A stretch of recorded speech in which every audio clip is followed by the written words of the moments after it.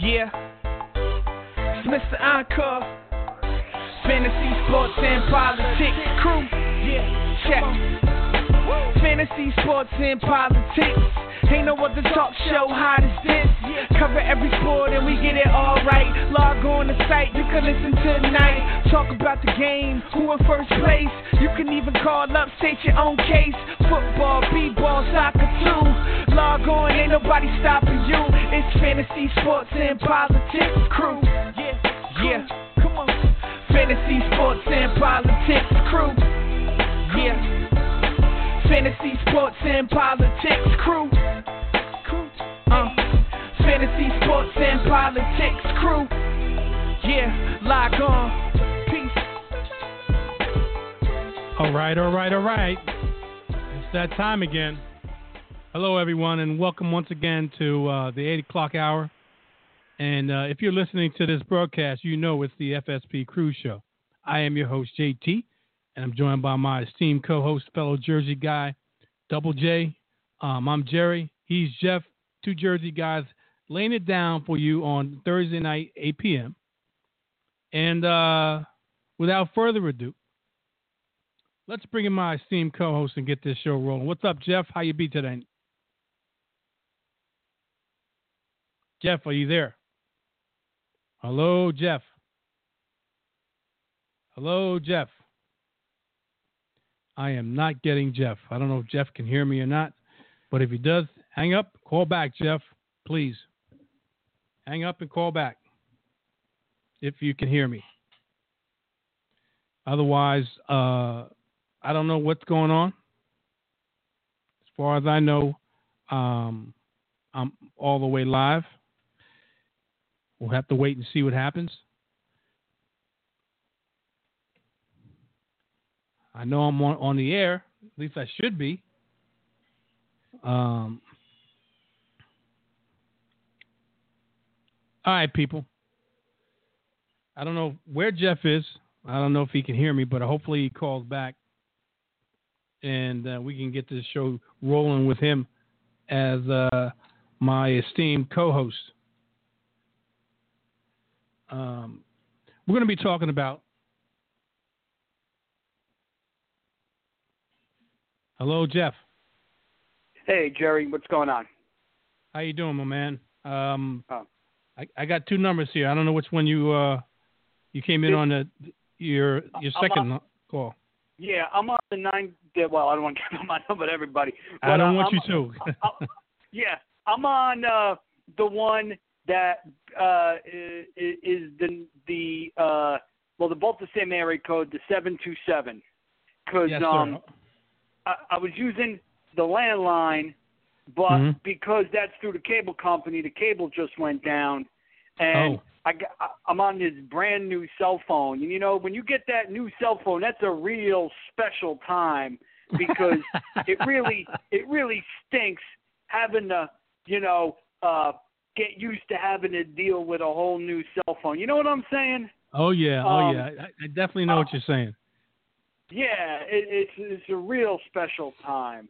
So just the littlest thing is just such a hassle, and that's why I put it off. And you know what? When I picked this one out, I didn't want to pay any more. So I got with this relatively simple one because I figured I got a computer at home, I got a tablet, I don't need a desktop on my cell phone. It's going to cost a ton of money. But now I'm thinking, I pull this sucker out, everybody's going to bust my chops because it looks kind of old and clunky. But I don't see what's so great about these little mini cell phones. I mean, it's like the size of your fingernail. It's too small, Right. Mm-hmm. Is that what you have now? You don't have one of those big like a Note from Samsung or anything like that? You don't like one of those big ones? You like a small one? No, I like a normal size one. No, I don't like the itty bitty ones. Okay. But these things drive you crazy, and now I want to change my outgoing message. That'll take me a good 3 or 4 days to figure out, oh man, the torture never stops, it really doesn't. All right, let's get this show rolling here. First of all, Jeff, on a somber note, my heart goes out to the people of France who were celebrating Bastille Day. It's supposed to be a joyous occasion for the country of France. And it turned into a tragedy when a truck crashes into a crowd in Nice, France, and kills 70, and also injures 100 people. I mean, what's this world coming to? This is absolutely nuts to someone who have total disregard for human life and actually ram a truck into a helpless crowd. Talk to me. You there, Jeff? Yeah. I mean, that must be recent because I haven't heard of that. Did that just happen right before the show went on? That happened earlier today. Approximately, oh my God, I would say it happened at least a half hour ago, if not longer. Probably an hour ago. Too much. Wait a minute. No, it happened at least an hour ago, if not longer. And like I said, a driver plowed into a crowd in Nice celebrating Bastille Day and killed 70 people. A truck. What are you kidding me, man? I mean, unbelievable. Unbelievable that you would absolutely be that careless of life. Well, excuse me, but the big thing is the motive. Is this just a random act? Is it a terrorist act? You know what I'm saying? Right. So it makes a big difference, you know, what the motivation was. So unfortunately, you know, all those details will come out, and those, you know, it's all about the details. So, but yeah, that sounds like a major tragedy, and it must have been, you know, recent because I haven't been, you know, paying much attention to the news, you know, the past few hours. But I get a long time ago, I signed up for with CNN. If something big happens, they send an email, you know. So big news happens, usually I get an email, and I just checked my email a little while ago, and I didn't see anything about it. I guess that email's coming. Yeah, and it's like I said, there's a lot of sick people in there, and it doesn't seem like it's getting any better. It's getting worse. And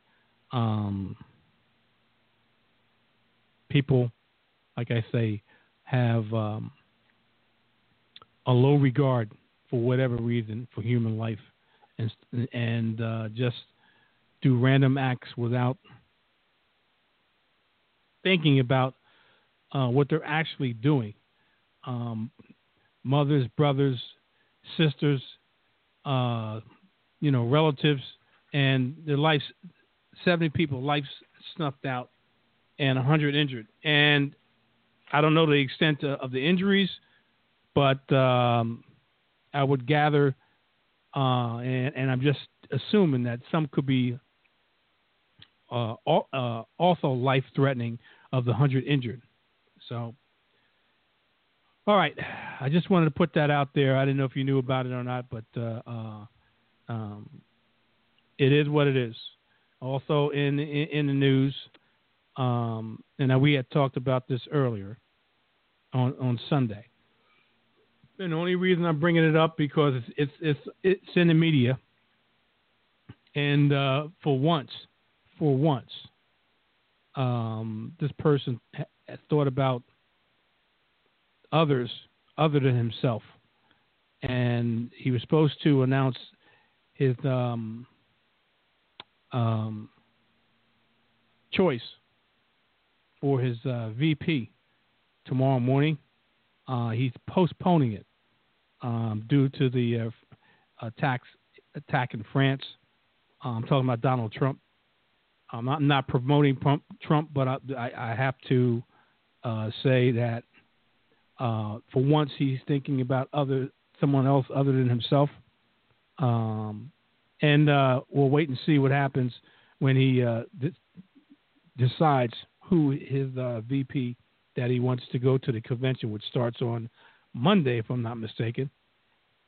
And we'll see the rhetoric flying hot and heavy in the starting on Monday from the Republican Party. All right, enough politics. I want to get to the one of the stories on hand. Mr. Joe Paterno. We got a few interesting stories here. But I want to go with this one here because I find it pretty interesting, and unfortunately, he's not here to defend himself. But new court documents suggest others at Penn State knew of Jerry Sandusky's abuse. From what I understand is this, that the latest person, a man testified in court today, or was it, let me get it correct here. A man testified in court in 2014 that Penn State football coach Joe Paterno ignores his complaints of a sexual assault committed by assistant coach Jerry Sandusky in 1976 when the man was a 14-year-old boy, according to unsealed documents on Tuesday in a Philadelphia court. 4 other former assistant football coaches at the school also were aware of Sandusky acting inappropriately with boys before law enforcement was notified in 1998. Now, just for those who are listening, from what I'm saying, a man now, he was a boy at the time, 14, committed sexual assault in 1976. And law enforcement was first notified in 1998. That's 22 years. So that means that 14-year-old boy was 36 years old when, and probably, I would say probably, but according to accusations, this had been going on for quite a while, and that's why it was first notified in 1998. The allegations suggest that Paterno may have been made aware of Sandusky's actions far earlier than has previously been reported, and that knowledge of Sandusky's behavior may have been far more widespread previously known. Ohio State defensive coordinator Greg Schiano and UCLA defensive coordinator Tom Bradley, both former Penn State assistants named in the documents, denied the allegations Tuesday. The testimony of multiple victims who have settled with Penn State and a former assistant, Mike McQuarrie, who witnessed Sandusky raping a boy on campus in 2001, comes as the specifics of what Paterno and others knew about Sandusky and when are still being debated in courts and in the court of public opinion in Pennsylvania.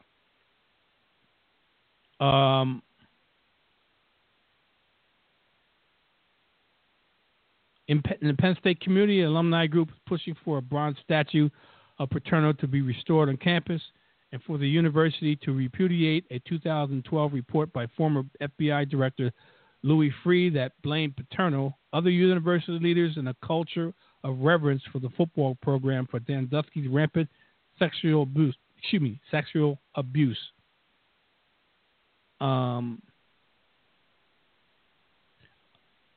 The 1976 victim, now this is extremely interesting and inflammatory, identified in court records as John Doe 150, said that while he was attending a football camp at Penn State, Sandusky touched him as he showered. Sandusky's finger penetrated the boy's rectum. This is graphic, people, so if you don't want to hear this, then just hold your ears, whatever. Doe said, and the boy asked to speak with Paterno about it. John Doe testified that he specifically told Paterno that Sandusky had sexually assaulted him, and Paterno ignored it. And this is a quote that the guy said that Paterno told him. Is it accurate that Coach Paterno quickly said to you, I don't want to hear about any of that kind of stuff. I have a football season to worry about, the man's lawyer asked. Yes, I was shocked, disappointed, offended. Yeah, I would be too. I was insulted, and I said, is that all you're going to do? You're not going to do anything else? Paterno, the man testified, just walked away. The man testified that he never told law enforcement or his family about the incident. Documents include no other independent corroboration of the incident, and the Paterno family released a statement questioning the testimony. Paterno never engaged in a cover-up of Jerry Sandusky's crimes. That's a quote from the family. The materials released today relating to Joe Paterno allege a conversation that occurred decades ago where all parties except the accuser are now dead. In addition, there are numerous specific elements of the accusations that defy all logic and have never been subjected to even the most basic objective examination. I'm not going to go into the rest, but you get the crux of what was released on Tuesday from court documents that became public. What's your thoughts, Jeff? Yeah, I mean, I read some of that yesterday, especially the part about Schiano. I didn't know this stuff went all the way back to 76. You know, I swear, even when he was living, I was not a fan of Paterno. I mean, this was long before the Sandusky scandal.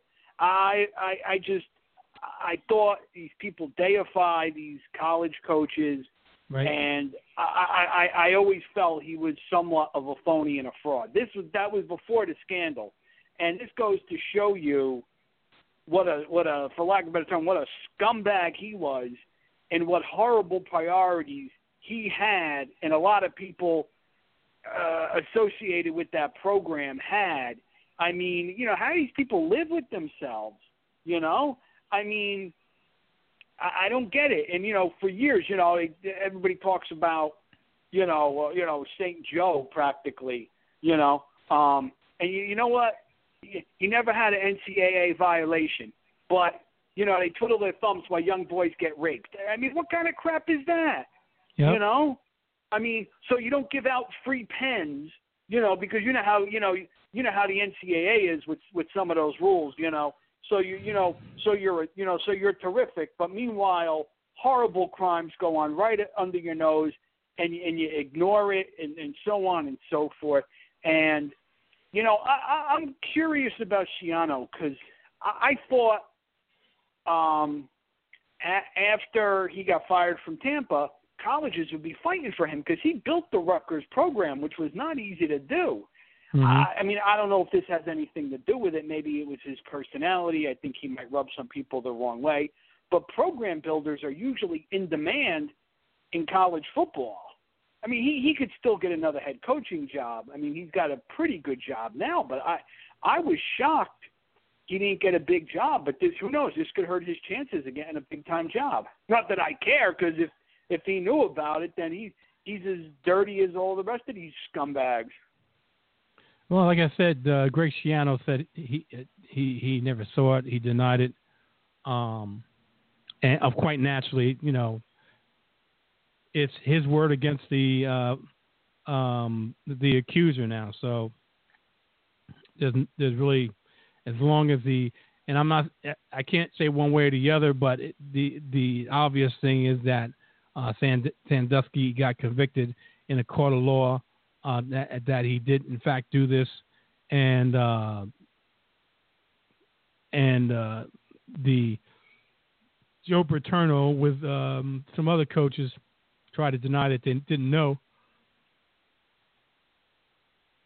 and it came out that they did in fact know, and it has tarnished Joe Paterno, Penn State quite naturally, and nationwide, and Mike McCreary also. And I gotta believe, and you know, if it looks like a duck, quacks like a duck, sounds like a duck, and walks like a duck, then you know what the rest of that sentence is. It's a duck. So, Shiano and these other coaches, it just doesn't. In most cases, in the circle of coaches that are in college or pro or coaches in general, coaching a team, a group of coaches. Usually things go around and things are said. Did you hear about this? Did you see this? Oh, you wouldn't believe what I just saw. And everyone on the coaching staff, unless it's something that for whatever reason is not spread to other ears, know about it. So I got to believe that in some point in time that the rumors or hearsay, I wouldn't say hearsay, but someone put a bug in these coaches' ears. You got to watch this Sandusky. He's doing some pretty foul stuff. But right now we're just circling the wagons and not saying anything, and hopefully it'll go away. And it, quite naturally, obviously, it didn't, and it blew up in their faces with a lot of consequences that were paid, coaching-wise and the university-wise. All right, let's go to another lovely, and I'm saying that sarcastically, situation involving not a college player, but a pro football player, and in fact a well-known football player who recently became the second-rated player out of the top 100 that was rated by the players. I'm talking none other than New England's favorite son, Tom Brady's latest attempt to avoid serving a 4-game Deflategate and suspension to start the new season. Hello, Tom. I'm from the Second U.S. Circuit Court of Appeals in Manhattan, and we flatly reject your appeal to this court. They issued a one-sentence rejection of requests by the National Football League Players Association and Brady to reconsider an April decision that found the NFL Commissioner Roger Goodell acted in his powers by suspending the star quarterback for his role in a scheme to doctor footballs used in a January 2015 playoff game. Quote from the National Players Association: "We are disappointed with the decision denying a rehearing, as there were clear violations of our collective bargaining agreement by the NFL and Commissioner Roger Goodell. Despite today's result, the track record of this league office when it comes to matters of player discipline is bad for our business and bad for our game. We have a broken system that must be fixed. We will review all of our options carefully on behalf of Tom Brady and all the NFL players." That was from the NFLPA, the NFL Players Association. There was no comment from the NFL. Court actions leaves intact the 2-1 ruling by the 3-judge panel that affirmed wide-ranging powers given to the commissioner by the NFL's collective bargaining agreement.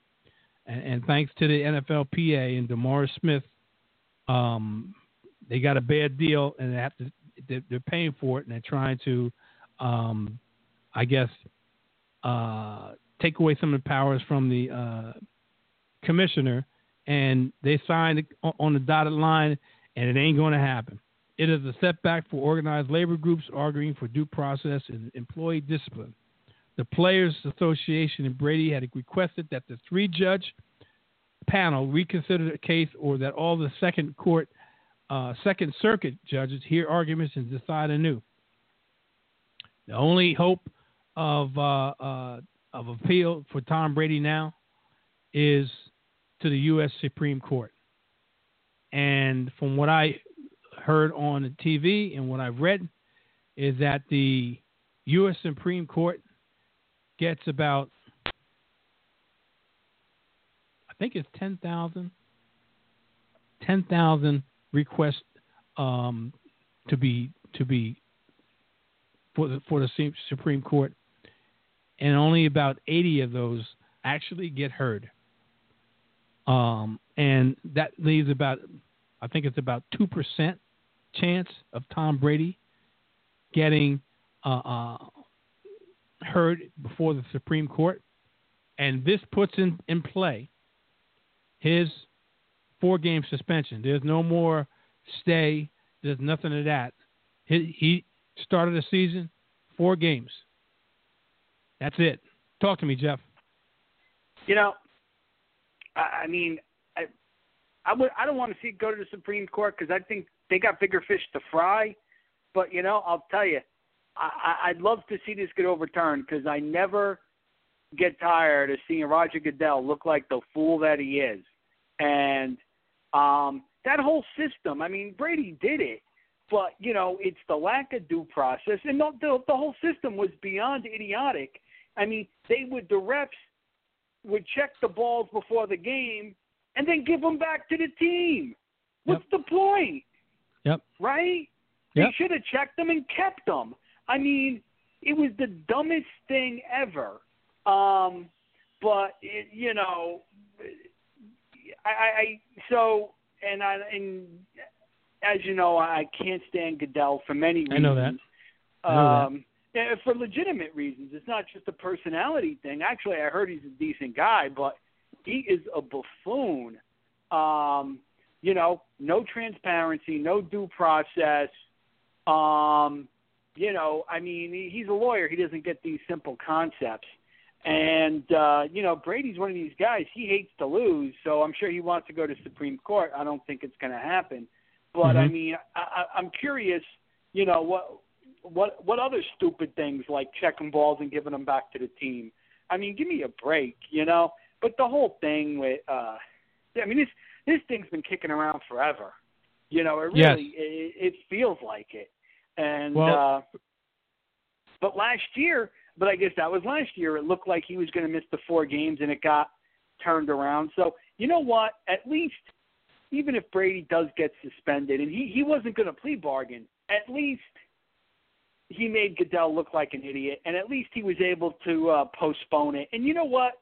I think I heard he restructured his salary, so this way he won't even lose that much money because I think he transferred some of the salary to bonus, so it's only going to take a cut out of his salary. I think he cut his salary to $1 million for this year. You know, a pittance for a star like that, you know, and great money for everybody else. So they can't touch the bonus money because, you know, Goodell thinks he's smart. Brady really is smart, you know. And I'm sure he's got an agent who's smart, and you know. But I'm sick and tired of you know, Goodell and you know, just making up the rules as he goes along. Tired of him. Tired of his nonsense. I hear you. Well, let me ask you something. We got a caller on the line. He's been waiting for about 3 minutes. Hold on, caller. We'll get to you in a minute because I want to put this out there. I know that a lot of people have been sided, including yourself, on the player side and against Roger Goodell for whatever reason, and you have your reasons, and that's fine. And I'm not siding one way or the other. I'm going to play devil's advocate here. It was the players that signed this contract. It was the players that agreed to the commissioner being the judge, jury, and executioner, so to speak. So now they're going to complain that, and this is not the first time Goodell has wielded a heavy sword. So they're going to complain that Brady's going to get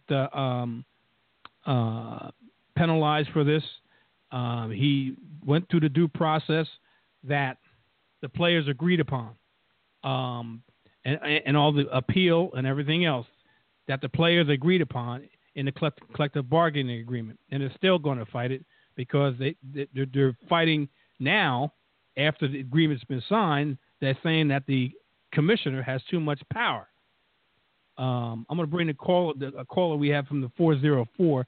I don't know if he wants to weigh in on this or not, but before I do that, Jeff, what's your thoughts about what I just said? Well, I think it was one of those things that Goodell was really hanging on to that. I think when they were in negotiations, he really was. And, they say almost everything's negotiable. And I don't know. I think DeMaurice Smith, who's no dummy, he figured, you know what, let him have his power because we could fight it in court. You know what I'm saying?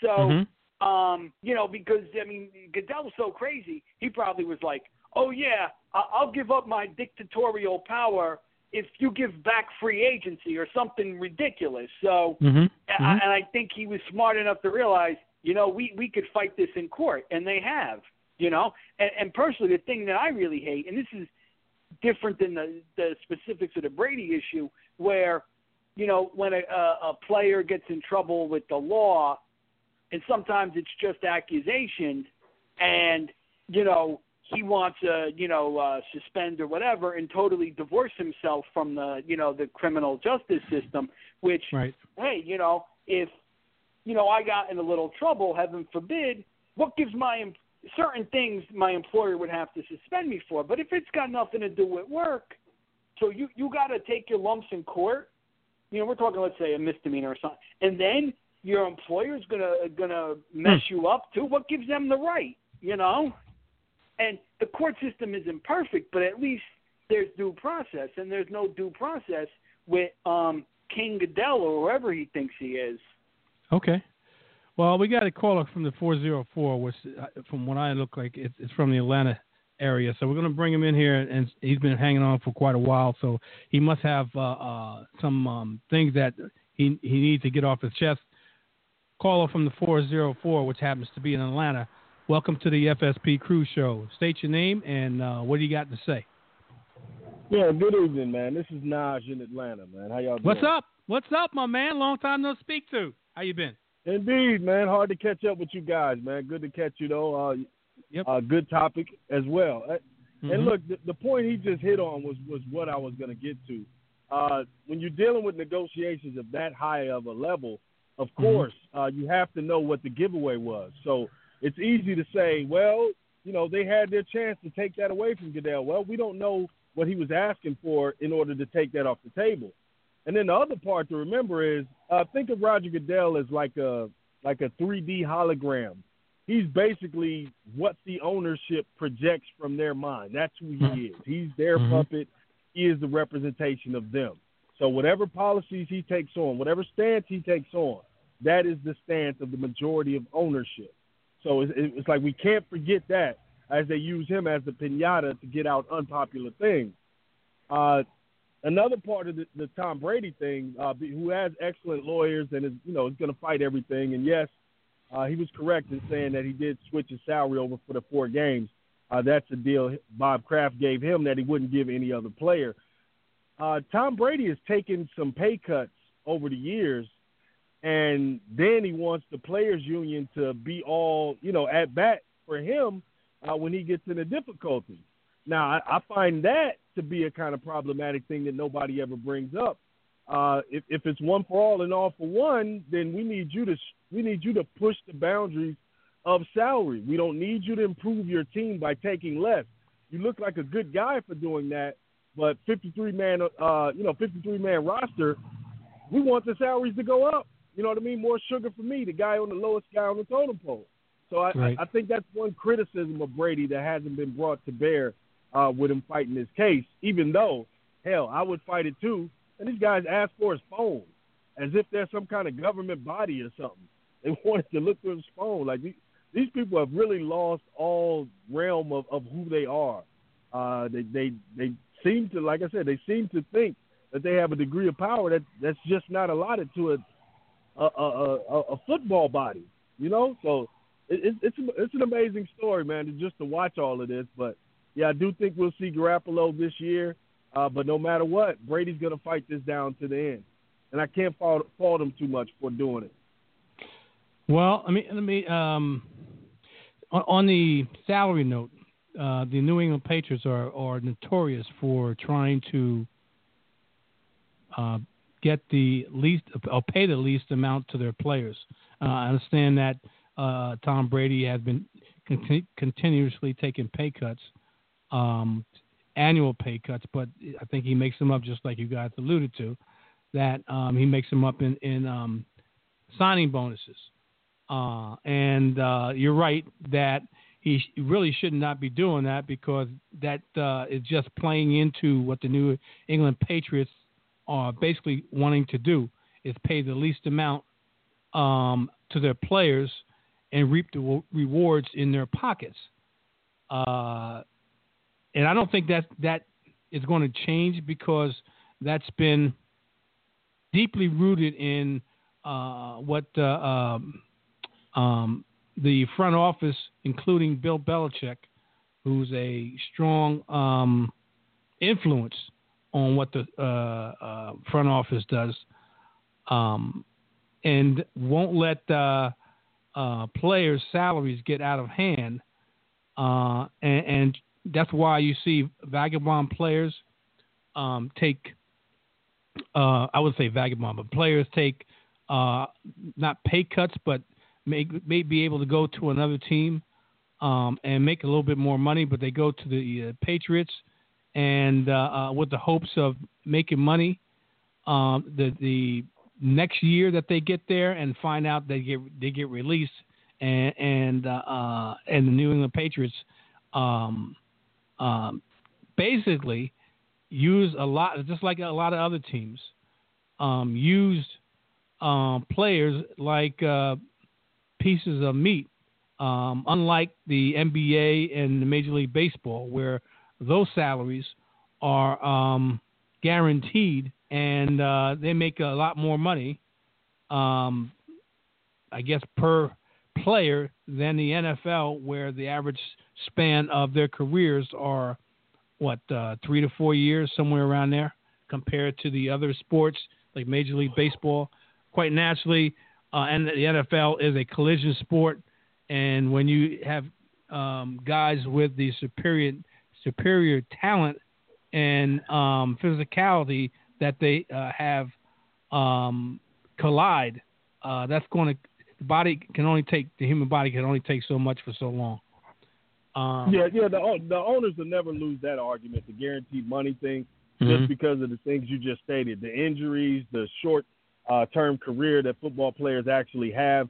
If they want guaranteed contracts, the money will be much, much smaller, and NFL players, they're not willing to make that trade. They figure, okay, if my career is short, let me just maximize in this short amount of time, because if they got guaranteed deals, they'd be much, much smaller, and the owners would come out way better if they actually went for it. So that's why we don't see it in the NFL. Okay. Speaking of contracts, I'm gonna move from the NFL to the NBA. I don't think we've covered this. I think when it happened, we didn't have the show, so I want to touch on it now. And I'm not going to touch on the biggest story. I'm going to touch on the story that I find it very interesting. And you can look at it two ways: whether the front office wanted him out, and this is the way they worked it, or they didn't want to give him the money, and he went home. I'm talking about and I would say it was a conflict and a butting of heads between Dwayne Wade and the front office, including Pat Riley of the Miami Heat. And this is along the same note. Tom Brady taking pay cut after pay cut after pay cut for the betterment of the team. And when it comes time to pay the pauper, and the pauper happened to be Dwayne Wade, and by no means is he a pauper, but he was looking to get paid his final, and I think this would be his final payday, and he was looking to get a certain amount of money, and the Miami Heat didn't want to fork over the money, claiming they didn't have it. Maybe they did, maybe they didn't, but they claimed they didn't have it. And Dwayne Wade got what he wanted from the Chicago Bulls and moved on from there. I'm going to talk to Jeff first about it, I want a response from Jeff first, and then I talk to Nas. Talk to me, Jeff. I'm kind of tired of it. It's just so silly. It's like they're saying, Wade was never the highest paid player on the Heat, but yeah, he was up there though.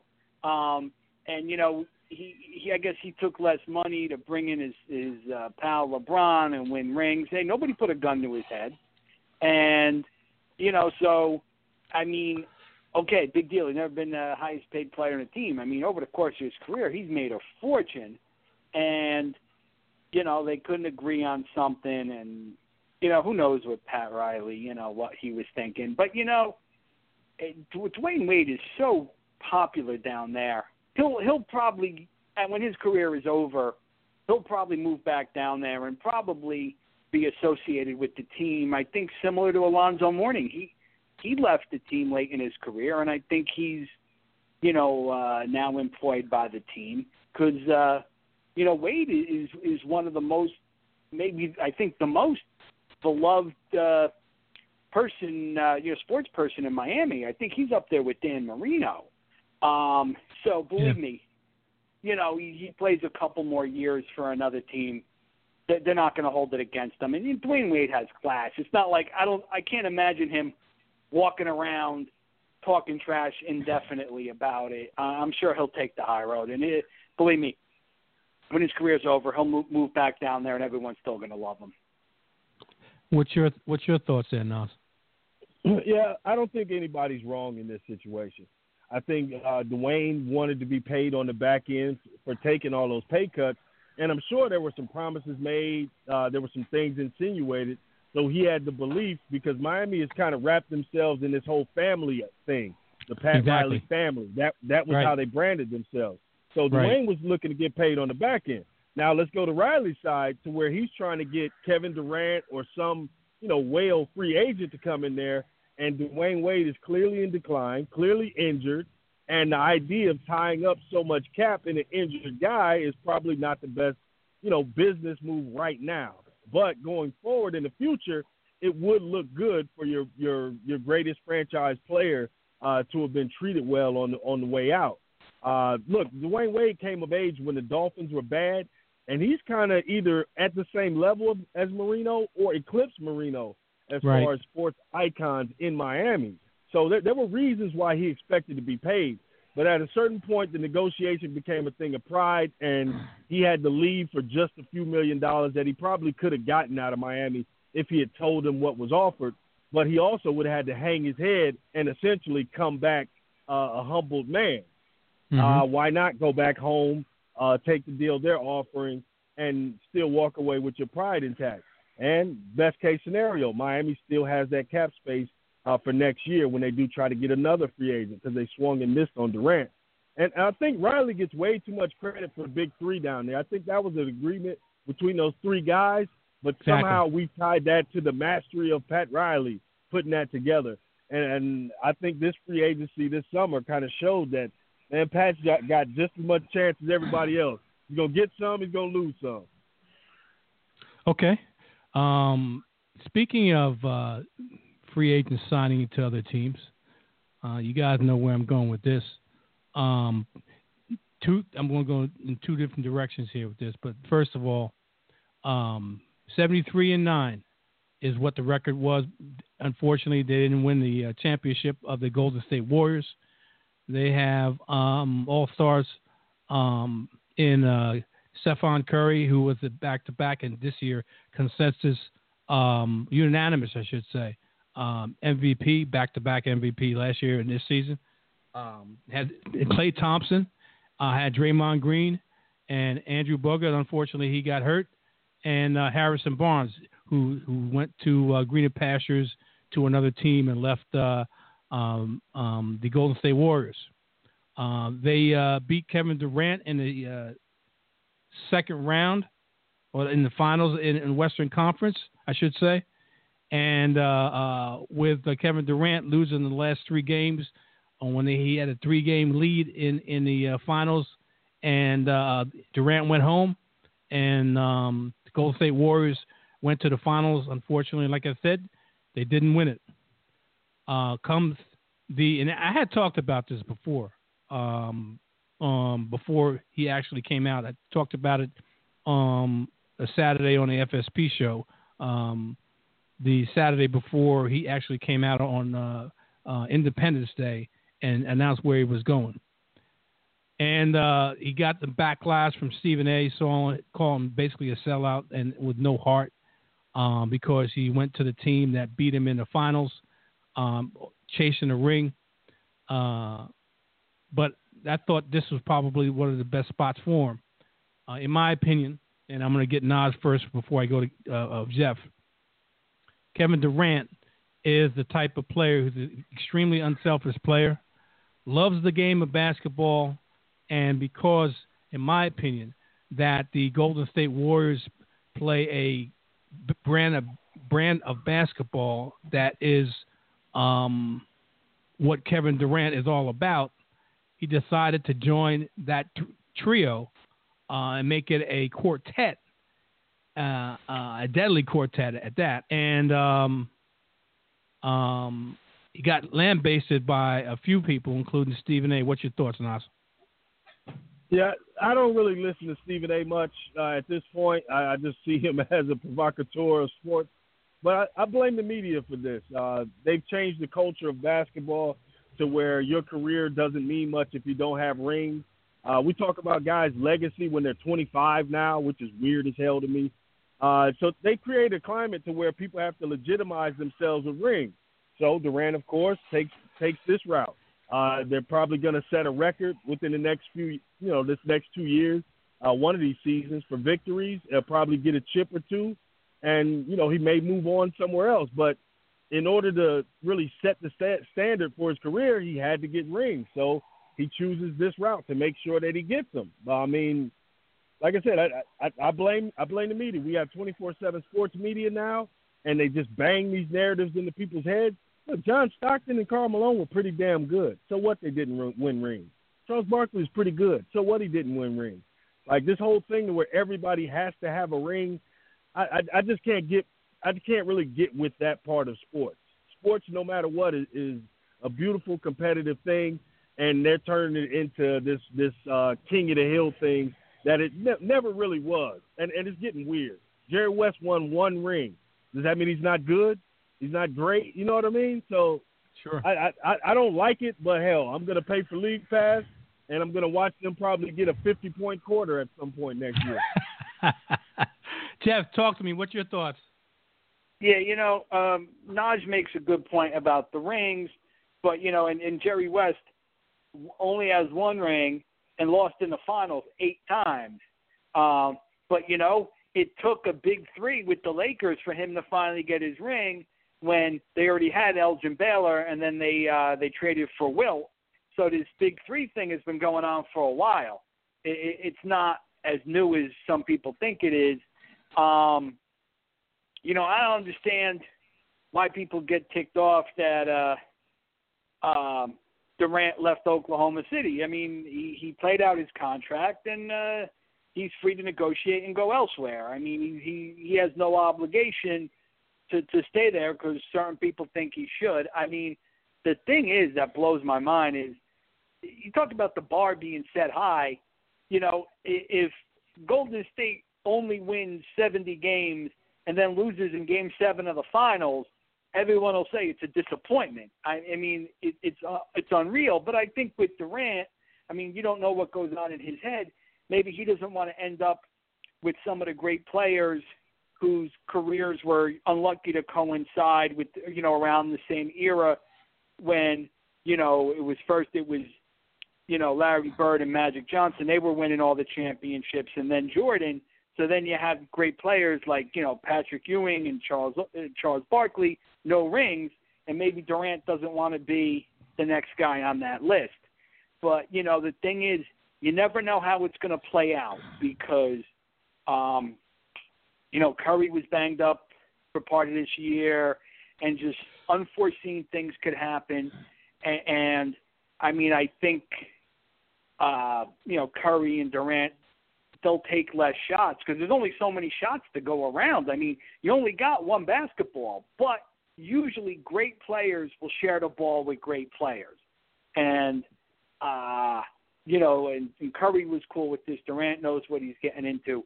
If they brought in some guy from the D-League and told Curry, hey, you got to start feeding him the rock like crazy. He'd be like, huh? Pardon me? But usually, though, the great players are usually okay sharing it with other great ones. Okay. I wanted to do that to get to this. NBA Commissioner Adam Silver expressed concern about the impact of Kevin Durant joining the Golden State Warriors and indicated that changes are needed in the collective bargaining agreement to maintain the league's competitive balance. A quote from him is, "Just to be absolutely clear, I do not think that's ideal for the league's standpoint. For me, part of it's a designing a collective bargaining agreement that encourages the distribution of great players throughout the league. On the other hand, I absolutely respect the player's right to become a free agent, and in this case, Kevin Durant, to make a decision that he feels is best for him. I have no idea what's in his mind or heart in terms of how we went about making that decision. In a way, the good news is that we are in a collective bargaining cycle, so it gives everybody an opportunity, owners and the unions, to sit down behind closed doors and take a fresh look at the system and see if there is a better way that we can do it. My belief is we can make it better. The league's current CBA negotiated during the 2011 lockout runs through June 30th, 2021. However, either side can opt out on June 30th, 2017 if it notifies the other party by December 15th. That's the reason why I was talking about Kevin Durant, because it looks like it's going to be on the table that it's going to be some type of limitation. I don't know how they're going to do it on where players can go. And that seems to me to defeat free agency altogether. Talk to me, Jeff. I'm sorry, I missed some of that. But, the NBA is different than the other leagues. They don't, the NFL has a lot of parity, and the NBA and Major League Baseball don't. But, some fans don't want parity. And, part of me thinks, it'd be nice if almost every NBA team had a star for marketing purposes, but for several reasons it doesn't work out like that. At least it's nice to see that, Oklahoma's been very good for the past, for more than a few years, because a lot of people say the small market teams don't have a shot, and the small market powerhouse is San Antonio, and of course, in his very low key style, Tim Duncan, after 19 rock solid years, he retires. But when I was a kid, everybody thought the Knicks, because they were owned by Gulf and Western at the time, the richest corporation in the world, that, and this was before free agency, that they were going to somehow dominate with that money, and that didn't happen. So, and it's still not happening in some big markets because the Lakers have been lousy, the Knicks have been lousy. But, I don't know, it generates fan interest when you have these powerhouse teams. And I don't know, some of the other teams, if they're competitive, they still draw pretty well. The NBA, they're still making money. So, but, it's funny, when the league was much smaller, it was amazing because there was teams, we're going way back, 60s and the 70s, that were stacked that, the Knicks in 73, I think, were starting 4 Hall of Famers. I mean, that's a lot harder now, But, this is the system, how it's developed, and, they're getting good ratings, they're making money. When they stop making money, then they got something to worry about. Talk to me, Nas.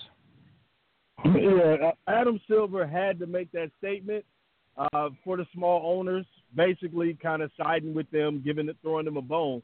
But behind the scenes, they're ecstatic, clapping hands, pulling up the years from the numbers from those first couple Miami Heat years with the big 3 down there. They're looking at those projections and what Golden State can do now with the mobile apps and the more ability to watch games that they have now.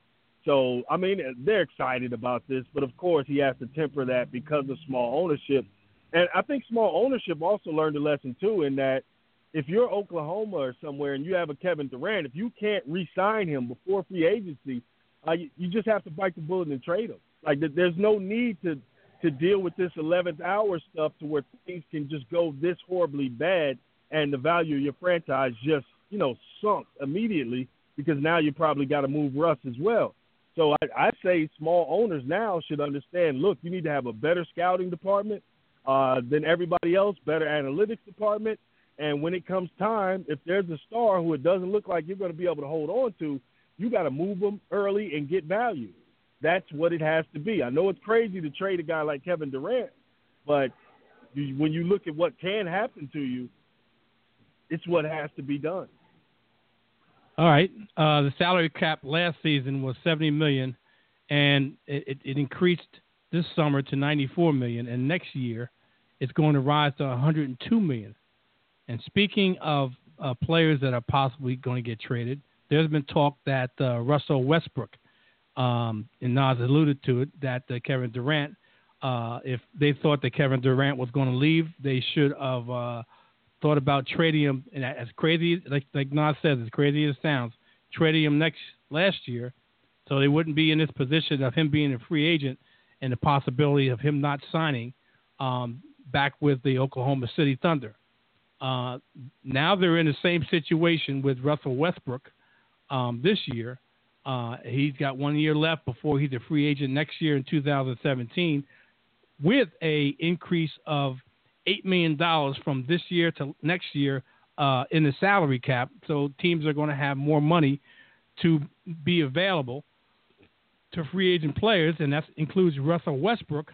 So it would make sense, and according to Nas, and I agree with him, that that to move Russell Westbrook, unfortunately, realistically, to get something for him versus the chance of getting nothing, and a strong possibility you get nothing, because it's the Oklahoma City Thunder will not be on paper as strong as it was when Kevin Durant was a member of the team.